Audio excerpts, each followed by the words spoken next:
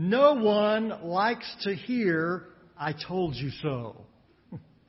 For one thing, when somebody says to us, "I told you so," it usually means something went wrong, which you already knew that. You figured out that it didn't quite work out the way that you wanted it to.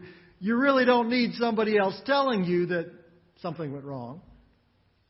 And someone does not usually say, "I told you so," unless they in fact told you so. And you know that they were right. You know that you were wrong. You really don't need them to remind you of that fact. And then they do. Nobody likes that. And yet, we all do it. It just is too good to pass up. When we're right, and we said we were right, and now we've been proven to be right, it's just hard not to mention the fact that we were right. And by the way, they were wrong. Moses couldn't pass it up.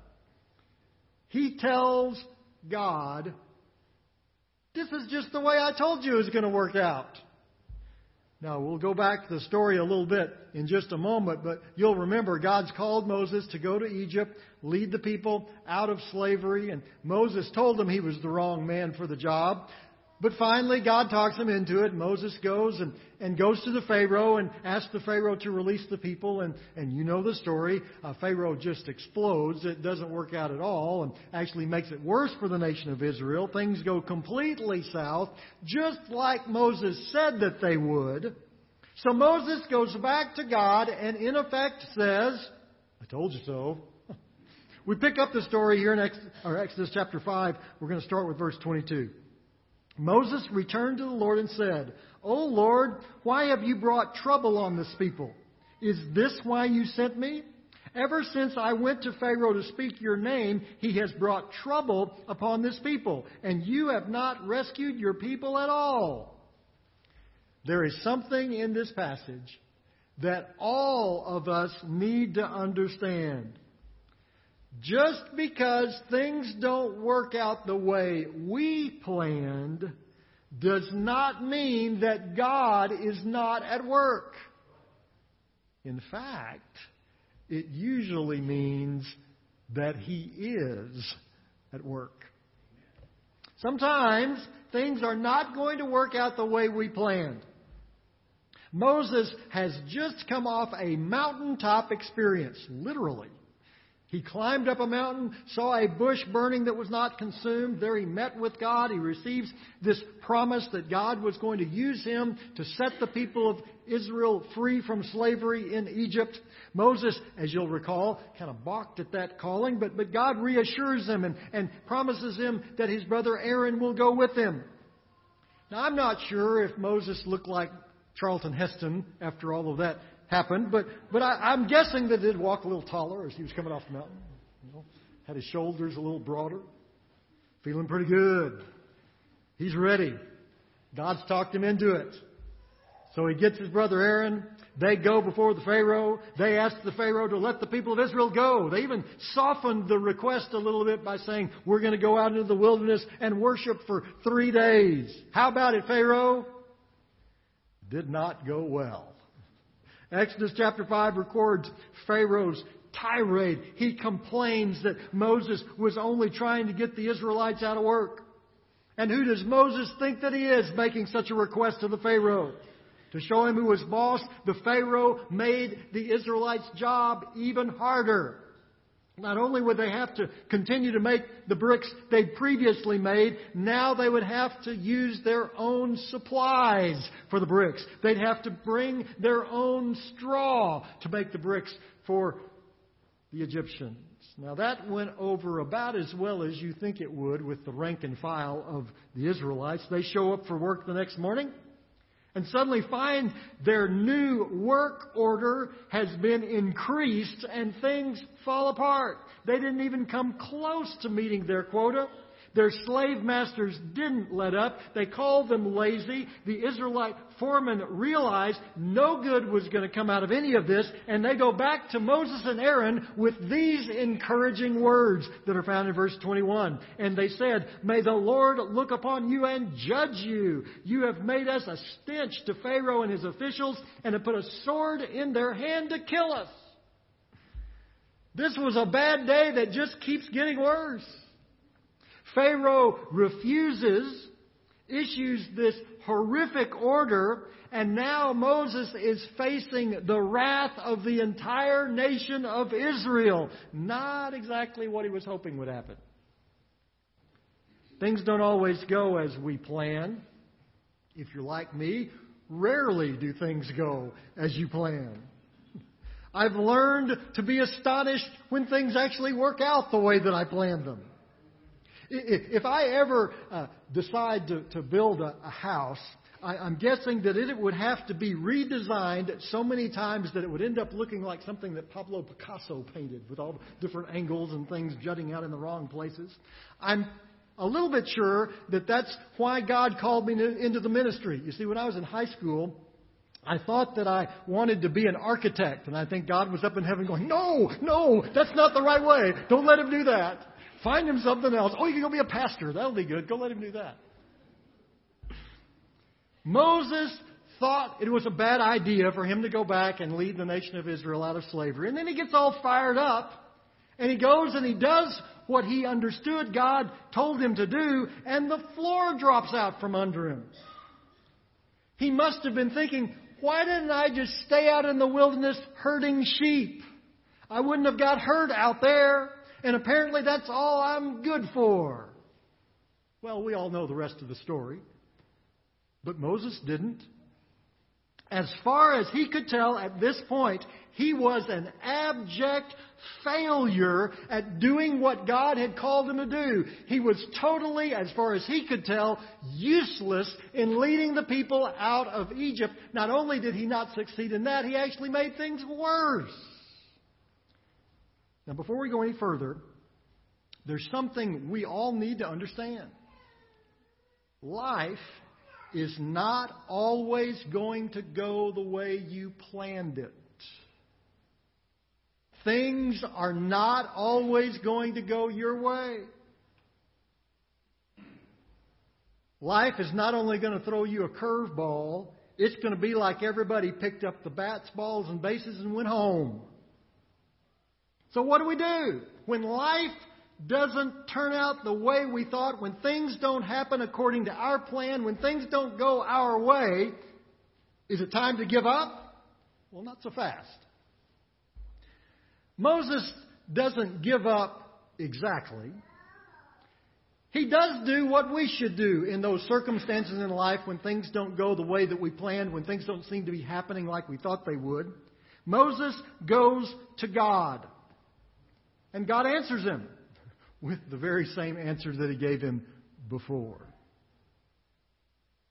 In life, we need to learn to take our failures to God. Moses had struck out completely with the Pharaoh, and now he had lost the confidence of the leaders of the nation of Israel. He was hated by the people of Israel as they struggled to make these bricks using their own supplies. No one could blame Moses for what he tells God. We read it a moment ago in verse 22. Moses returns to the Lord and said, "O Lord, why have you brought trouble upon this people? Is this why you sent me? Ever since I went to the Pharaoh to speak in your name, he has brought trouble upon this people, and you've not rescued your people at all." Moses goes back to God and says, "Lord, why'd you get me into this mess? I told you this wasn't going to work. I told you I was the wrong man for this job. I told you I couldn't do this. Now I've just made things worse than they already were." And Moses was right, at least from his perspective. Things were worse. And so Moses goes to God, and I realize the words may not sound like it, but he actually goes to God reverently, but bluntly honest. And he tells God what God already knew, that Pharaoh said no. And then God gives his answer in Exodus chapter 6. Verse 1, then the Lord said to Moses, now you will see what I will do to Pharaoh. Because of my mighty hand, he will let them go. Because of my mighty hand, he will drive them out of his country. God reassures Moses that he's going to do exactly what he told Moses he was going to do. He's going to deliver the nation of Israel out of slavery, just as he had said.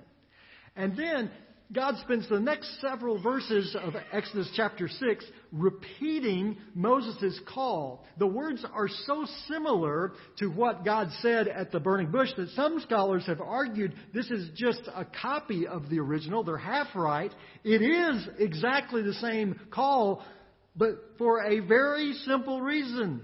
Moses didn't get it the first time. The message was really simple. Moses was not the one who was going to deliver his people. God was going to do that. What Moses needed to do was to be obedient to God's call. Period. Just do what God had called him to do. What Moses, in his humanness, perceived as failure, God was going to use for his glory. Now here's the short version. If, when Moses and Aaron had gone before the Pharaoh and said, Pharaoh, please let our people go, if Pharaoh had said, sure guys, just take a vacation. Just have everybody load up and head out into the wilderness. The pyramids can wait. It'll be fine. Have a great time.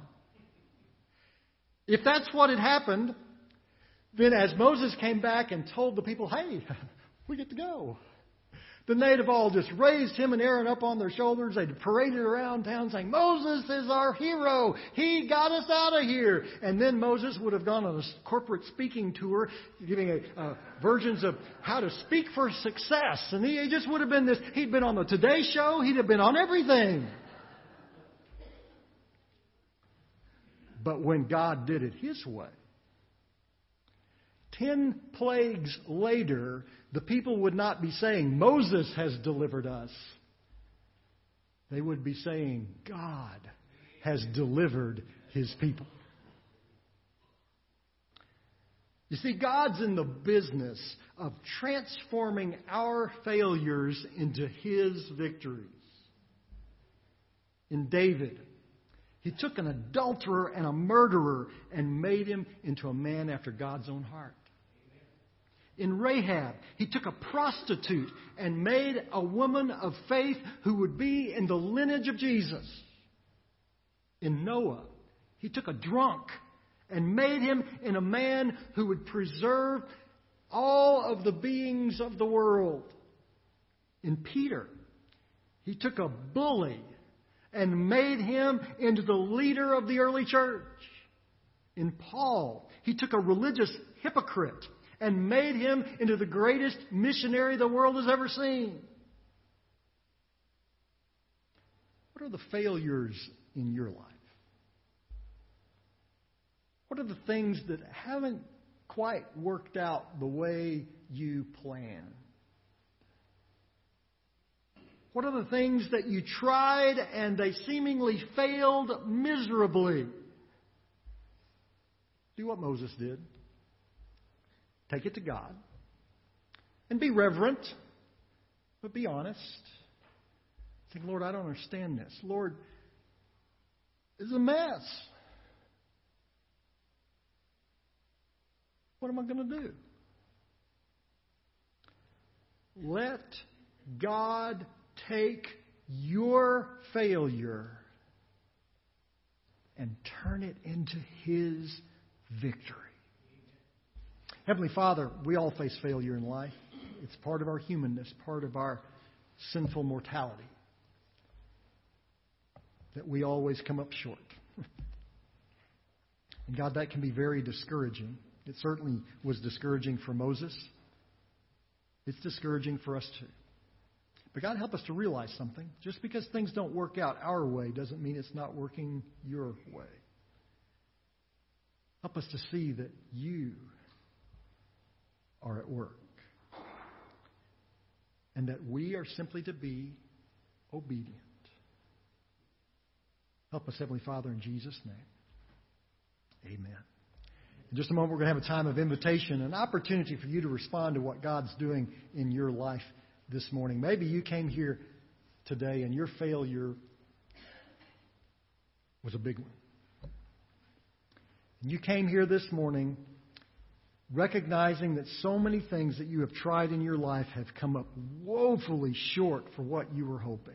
You were trying to find peace. You were trying to find some contentment. And everything you have tried has failed. Perhaps miserably. And so this morning you said, well, I think I'll just try that church thing. Maybe there's something there that will work. Well, I hate to let you in on a secret, but the church thing won't do it for you either. Because all around you are failures. We've all tried it our own way. We've all thought we had all the answers, and we've all failed. And church hasn't changed that. It's what we proclaim that has. Because church didn't change our failures. Church didn't make us victorious. Jesus did. And we want to share with you this morning what I know sounds impossible. That Jesus could take your failures and turn them into a victory. I know you're sitting there saying, that guy doesn't know what he's talking about. Let me tell you something. If we had time this morning for you just to ask the person next to you or a person seated behind you and just say, can God really do that? You would hear over and over and over and over and over again how God not only can do that, but how He did it in the lives of people all around this room. And He can do it in your life too. Because here's the thing. The Bible says we've all failed. Here's the way the Bible puts it. It says, all have sinned and fall short of the glory of God. Every single one of us. And it goes further than that. It says, the wages of sin is death. But the gift of God is eternal life through Jesus Christ our Lord. That's what the Bible says. Did you hear that? We all fall short. We all fail. And we all deserve the punishment that brings upon us. But Jesus changes everything. And what I know sounds impossible to you today, we want to share with you this morning. In just a moment, when we start singing, if that's where you are, if you came here this morning wondering, can God really make something out of the mess of my life? Is it possible? Is it possible He could change my failures into victories? I invite you to just come and meet me here. I'll introduce you to some wonderful people here in our church. They'll sit down with you and they will show you that exact promise in His Word. How God forgives your sin. How He cleanses you completely. How He takes you from death into life. It's an extraordinary miracle that God wants to do in your life this morning. If only by faith you'll receive the gift that He has given. Now that's a lot to take in. And we want to give you time to do that. So you come in just a moment. Some folks will sit down with you and they'll share with you how that reality can be true in your life today by trusting your life to Jesus Christ as Lord and Savior. Maybe there's another way that God's speaking to you this morning. Perhaps you're looking for a church home, and we'd be glad to share with you how you can be a part of what God's doing here at National Heights. You come this morning. Maybe there's some other way that God's speaking to you today. Maybe you're a believer, and yet things just haven't quite been working out the way that they were supposed to. And I invite you to use these moments of invitation time just between you and God to say, okay, God, here's the thing. It's not working. It's not going according to plan. And I'm telling you, God will say to you the same thing He said to Moses. He'll say, it's not your plan. And I'm at work. You just keep being obedient. You just keep following my word.